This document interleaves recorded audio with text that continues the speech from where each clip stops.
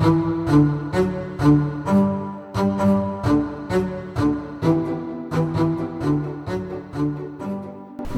to Cardiothoracic Imaging, a podcast that explores the legends, legacies, and lessons of chest and cardiac imaging. I am Bert Dreyer, Chairman of the Department of Diagnostic, Molecular, and Interventional Radiology at the Mount Sinai Medical Center and the Icahn School of Medicine, as well as a past president of the Radiologic Society of North America. I cordially invite you to sit back and relax as we journey through chest and cardiac imaging through the lens of the field's leading experts. And now, from the Mount Sinai Hospital in New York City, New York, it is my pleasure to introduce your hosts, Adam Bernheim and Michael Chung.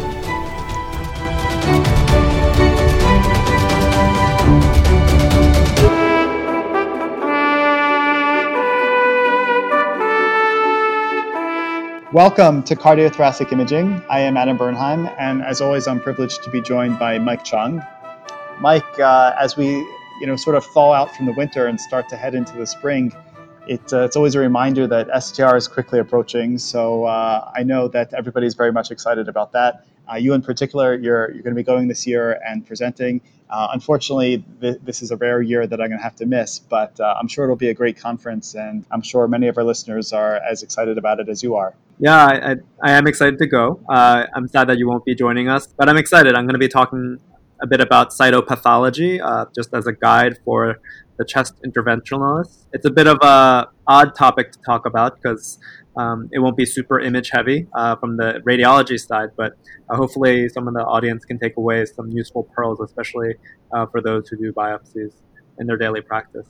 But yeah, I think the spring is just reminding me that it is conference season. I know that we'll both be at ARRS in Chicago later in the spring, which is exciting. Yeah, hopefully we get to see many people as we are traveling around the country. Yes, I couldn't agree more. And we do have a terrific podcast guest scheduled today, somebody a little bit unique named Dexter Bostic. We will join our interview with Dexter in just a few moments. But I just wanted to start off. I think that in the world of chest radiology and in the world at large, one of the topics on everybody's mind and at the top of the headlines for several weeks now has been the coronavirus infection, which is a subject of interest to, I think, almost anybody in the world, but perhaps particularly so if you happen to be a thoracic radiologist.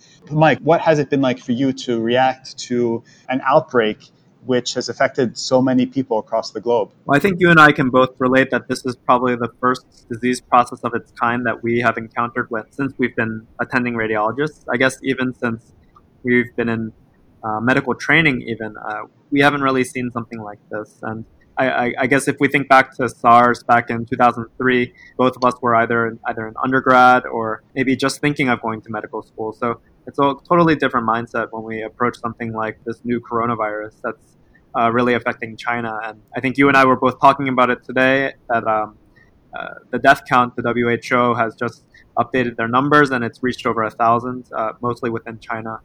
Yeah, as a chest radiologist, I think it took a little time, but to think about this in kind of the realm of what we do on a daily basis. But I think once you and I both started thinking about, this is really a pulmonary infection and it's going to have imaging manifestations for sure, I think we both were very motivated and eager to explore this further. And I think that showed in just how quickly we were able to produce a manuscript for a journal.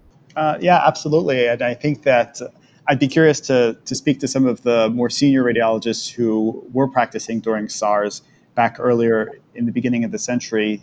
And I think that this coronavirus infection, you're right, the death toll has surpassed 1,000 and it has surpassed that of SARS.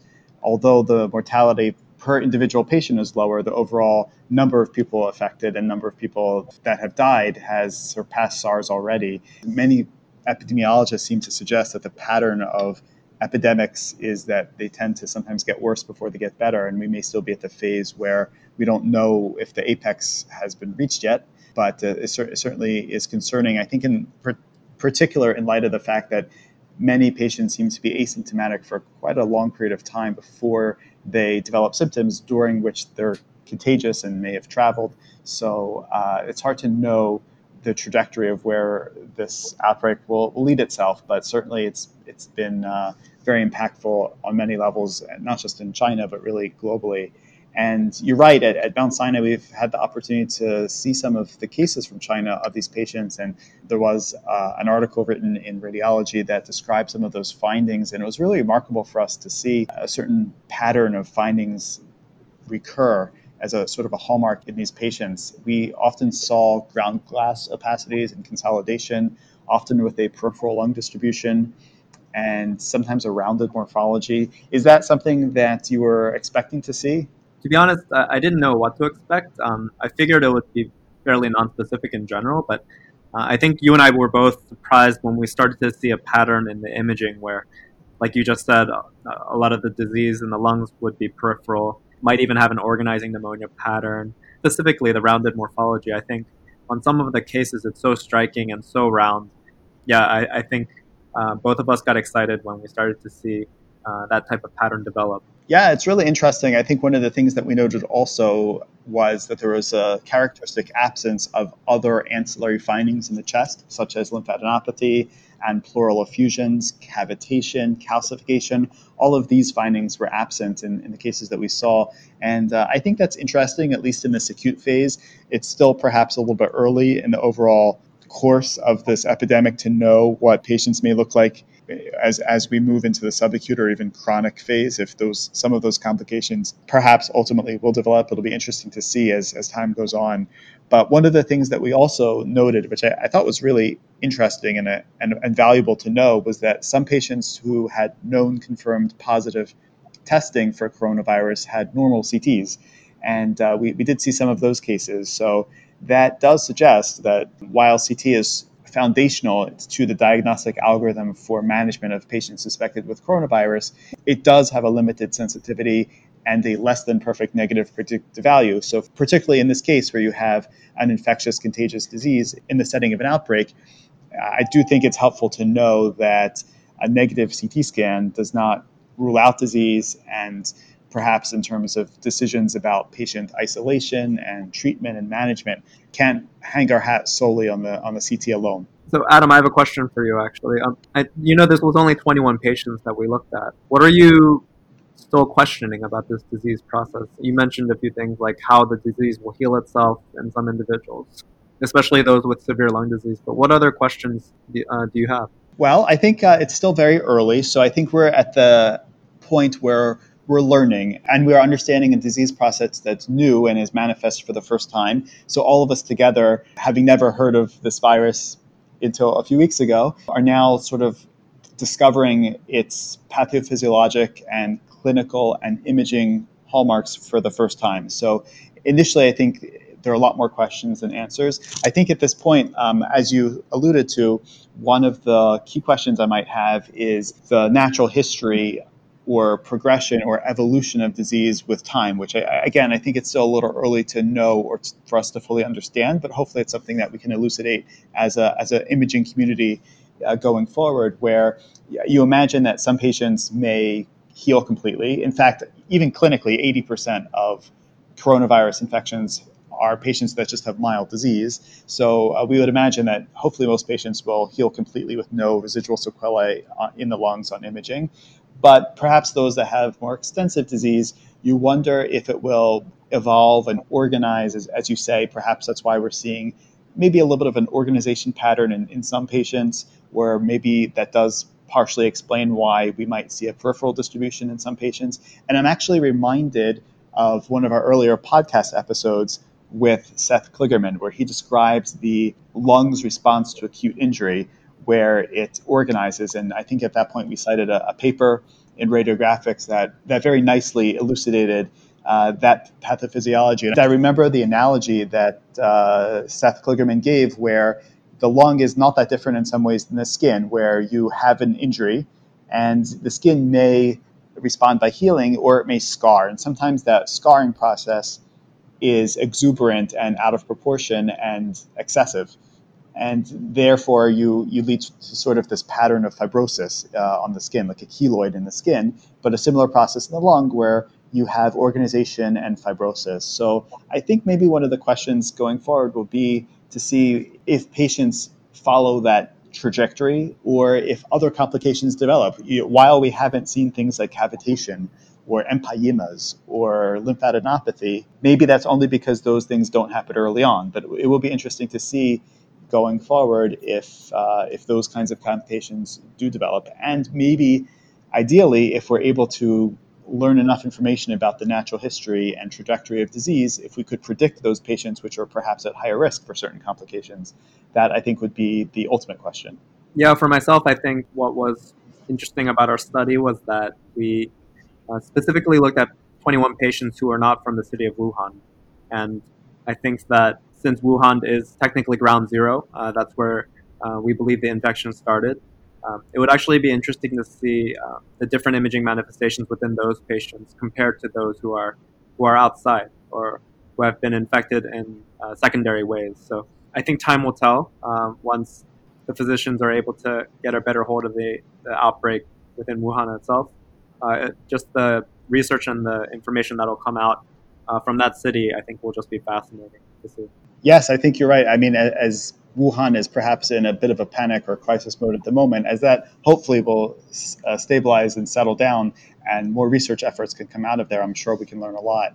I think I might have a question for you also, Mike. I'm wondering what you think is the role of the thoracic radiologist in sort of the global community of physicians or healthcare providers in fighting a public health infectious disease such as this one. Do you think that radiologists should be on the front lines in terms of having a role with helping the World Health Organization or helping to provide resources on the front lines in China?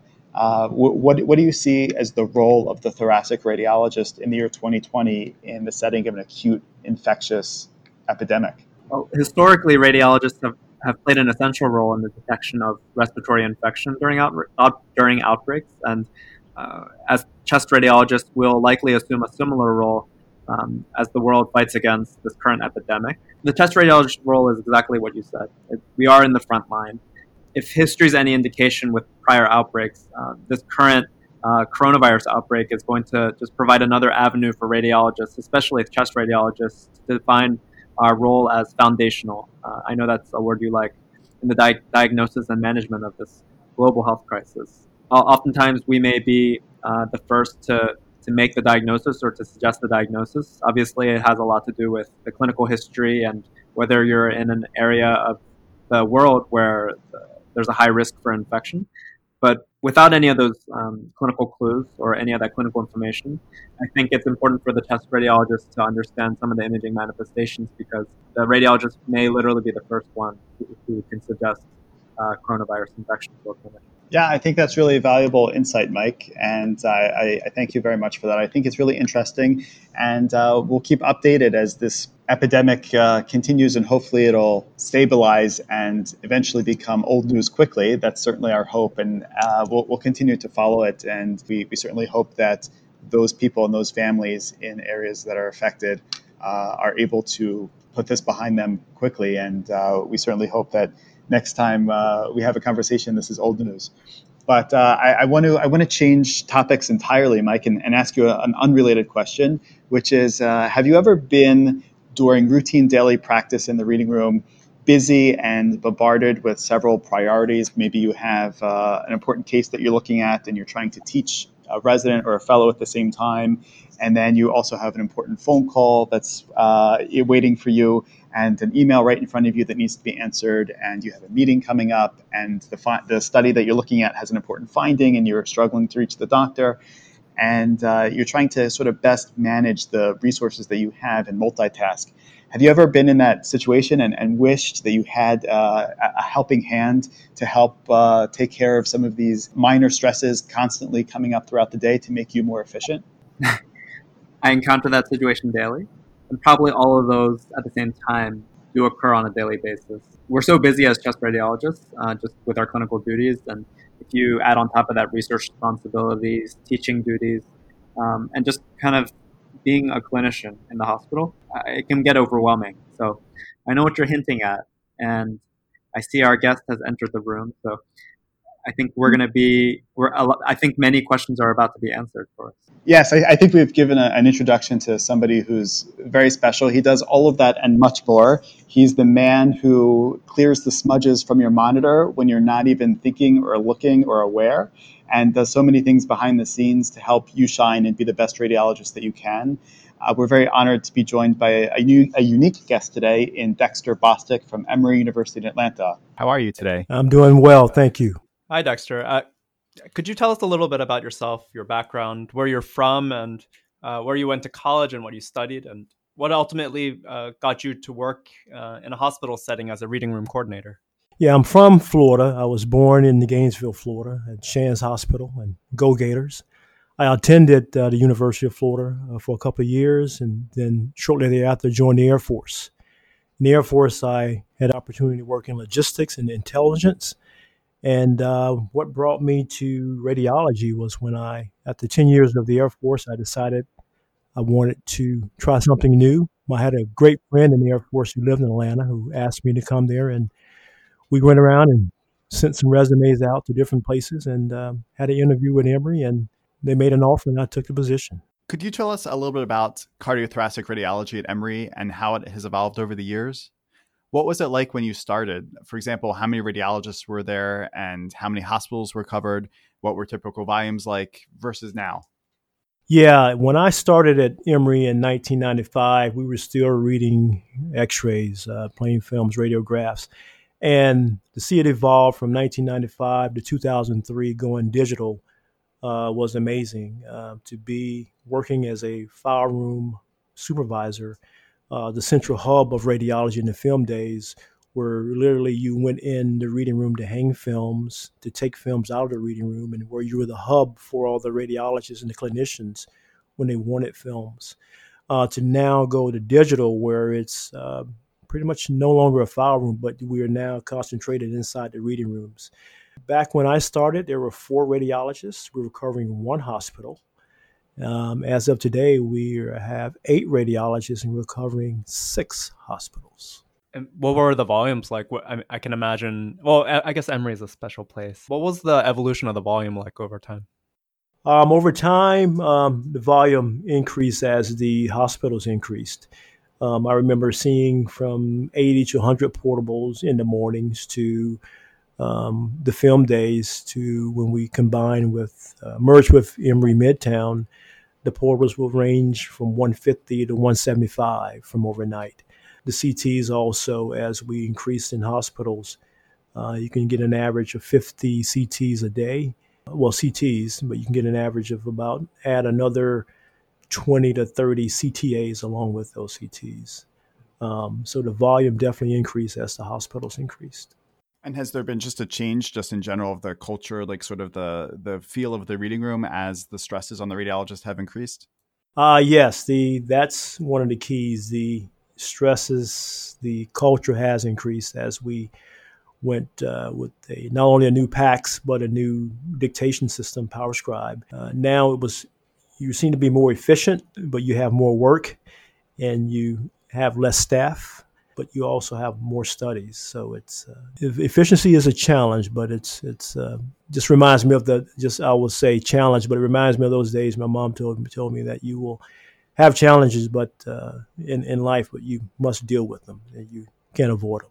Any other thoughts as someone who has had this kind of front row view of how the field of cardiothoracic radiology in particular has changed over the years? Wow, it's changed dramatically. I remember just radiologists being in a reading room or reading cases. Now we have cardiologists assisting a lot of cardiology procedures are shared as well, and a lot of cardiology fellows as well. That's one of the main big differences from when we started. There were no cardiology fellows, only radiology fellows, and that's been a challenge in itself because of the expectations of the cardiology fellow from the reading room coordinator is a little bit different than the radiologist with certain aspects.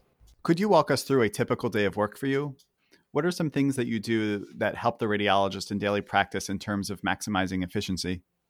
Yeah, a typical day would, on always come in and try to look at what happened the day before, sort of I can get off on a good start. And there's really a couple of key things a reading room coordinator must know, and that's what you read and who's reading. And the reason want to know what you read is important is because there are procedures that show up that are not yours, and you need to know how to address it or not address it. There are sometimes radiologists who select the wrong case that may be covering another area, and you must know who's reading so you can identify the names that are reading studies from your list. Once you know that, then when you start your day, start my day, I look at what has happened the night before to check to see if there were any missing images where I would need to contact a technologist. If there was anything missed from being read the day before, where I need to notify a radiologist. Once I've done that, I've got a pretty good start to the day where I can now focus on those things of the day as far as being a liaison for the radiologist with technologists, assisting with getting clinicians on the call for important findings, or calling sometime results reported calves, and a number of things if they are working on research, helping them with periodicals, printing out articles and stuff like that. So it's during the day, there is a lot that comes, but prior to me doing anything, I would like to start off just on a good slate, knowing what's already happened, so then I can focus on what's going to happen. That's literally a list of everything I would like done for me every single day of the week. That's crazy. So obviously, it sounds like you do so many little things behind the scenes and big things that radiologists may not even notice all the time. Could you tell us about some of those things that you do as well? Some of the little things that you do behind the scenes. Yeah, some of the little things that I do, I catch the session numbers that are non-billable, so they're not dictating and having to do addendums. Catching studies that have already been read that have not been linked that another radiologist may try to read. Also, checking images on patients that have not been looked at, notifying technologists to send those images. And also, what they have seen me do is clean the monitors or just clean the workstations. That's something that I do to get the fingerprints off and to do that periodically. And I try to do that during noon conference when everyone's away, so that the monitors are free. But those are some of the things that I do. Do you hear that, Emory radiologists out there? Those monitors are being cleaned during your breaks. That's amazing. I think, that adds so much to you wouldn't even notice the work environment. Yeah. And one of the things that's interesting about Emory also that many may not realize is that you are the reading room coordinator of the cardiothoracic section, but each section has a reading room coordinator. There's a neuro one, there's a body one, MSK, and at each hospital site, there is a different reading room coordinator as well.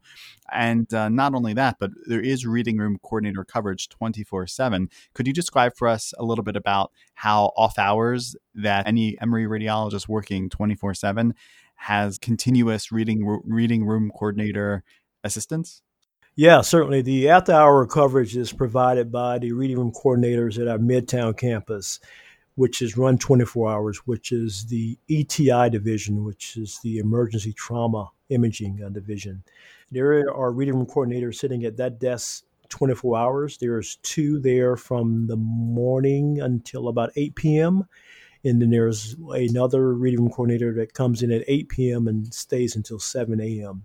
So if there is a radiologist at either campus that needs assistance with images or with getting a hold of clinicians, they have access to the reading room coordinator there at Midtown that supports anyone who's working after hours. And they also support the residents on calls as well while they're there overnight. I guess that brings up the question of whether an institution would need a reading room coordinator in-house.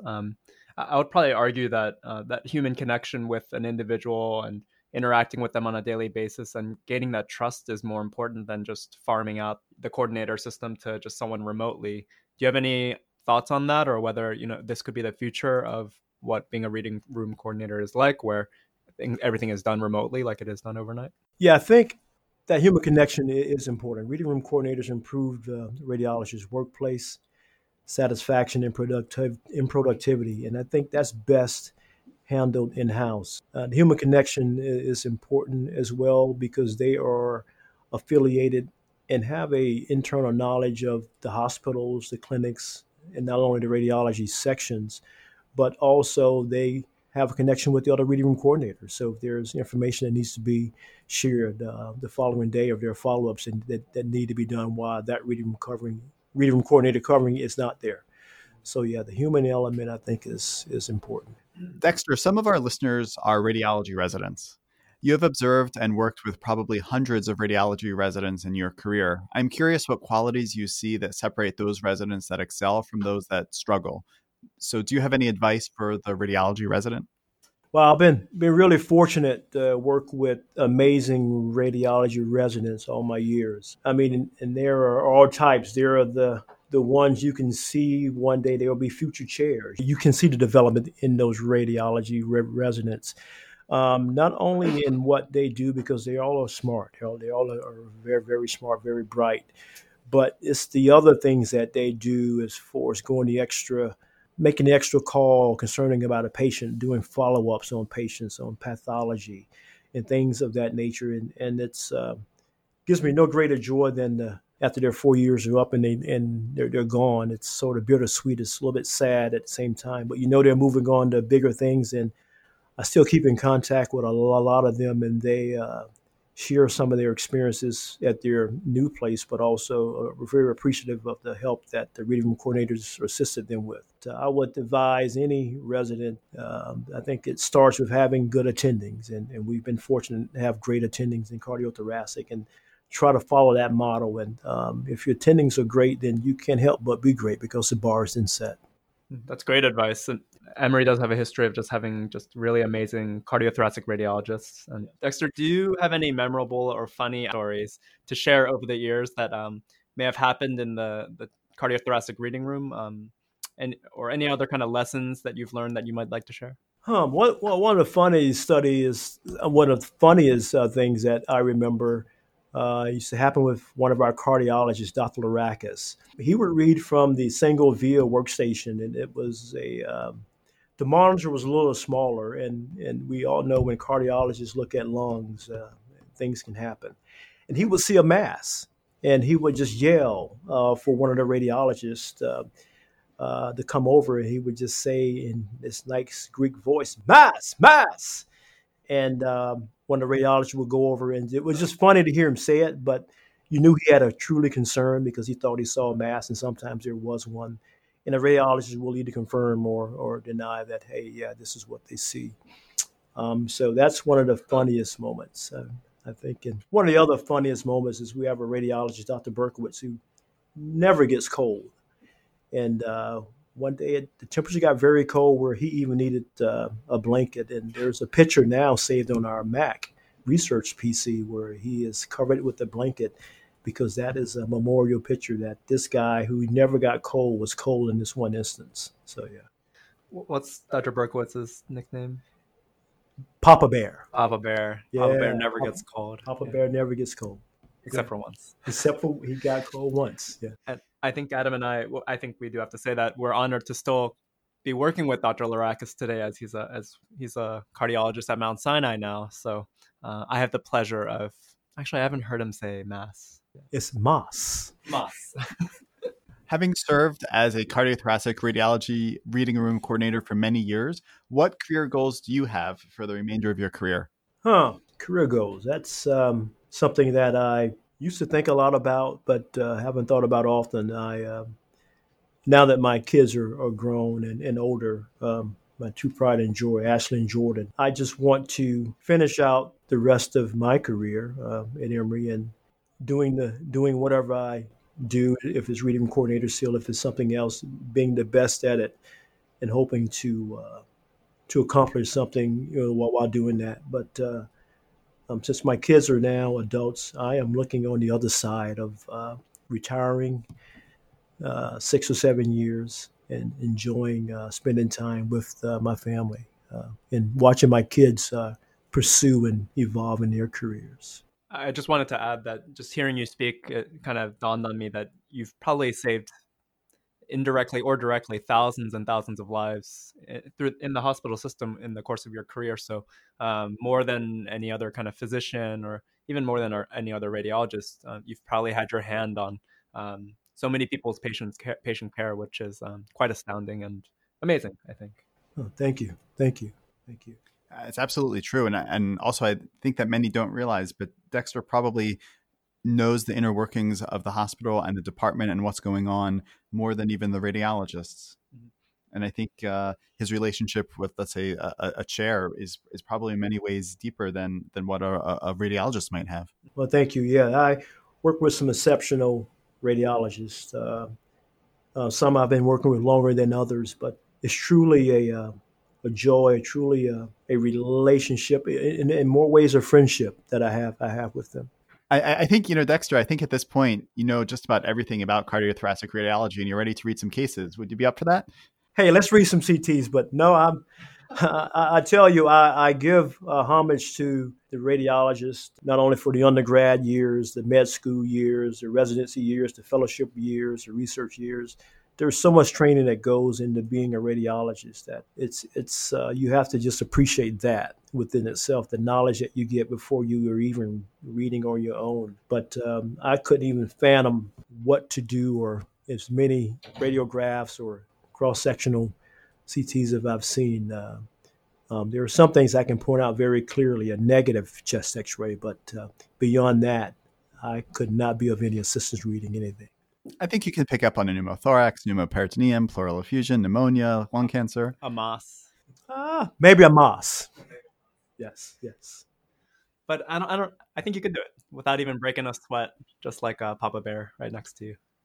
I don't know if Papa Bear doesn't break a sweat. That's one thing. He's a genius, but I think with me, I may break a sweat. I may need that blanket that he was wearing as well. The reading room coordinator is very important in helping you maneuver through your time in the reading room. It was something that initially when I started doing it, I had to figure it out. But as was figuring it out and saw what the needs were, it became a lot more, instead of reactive, a lot more proactive approach to doing this job. Dexter, so you've seen attendings come and go. You've seen attendings stay with you for years and years and years. What is it like on like an attending's first day in a hospital system like Emory when they're thrown into the fire? Are they just like deer in the headlights, just like a resident would be again? Yeah, because they're trained, of course, by our trainers who are very good at Emory and on the power scribe and on the PACS. But not until you get in that setting where you have your work list and your things, that if there's just a little glitch with power scribe, if you hit the wrong button, a reading room coordinator, I think that's why it's important that they must know the radiologist's workflow, can assist with that. And I'll always, whether they ask for help or not, assist new radiologists daily with just looking at cases, how to launch something if something doesn't go right, if they do launch. But it is very challenging that first day. I would say that first few days until they're sort of in a flow where things are a lot less comfortable for them. Thank you so much, Dexter, for your time and for joining us today. We wish you safe travels back to Atlanta. Thank you for listening to Cardiothoracic Imaging, a podcast that journeys through the legends, legacies, and lessons of chest and cardiac imaging. We hope you have enjoyed listening and look forward to seeing you next time.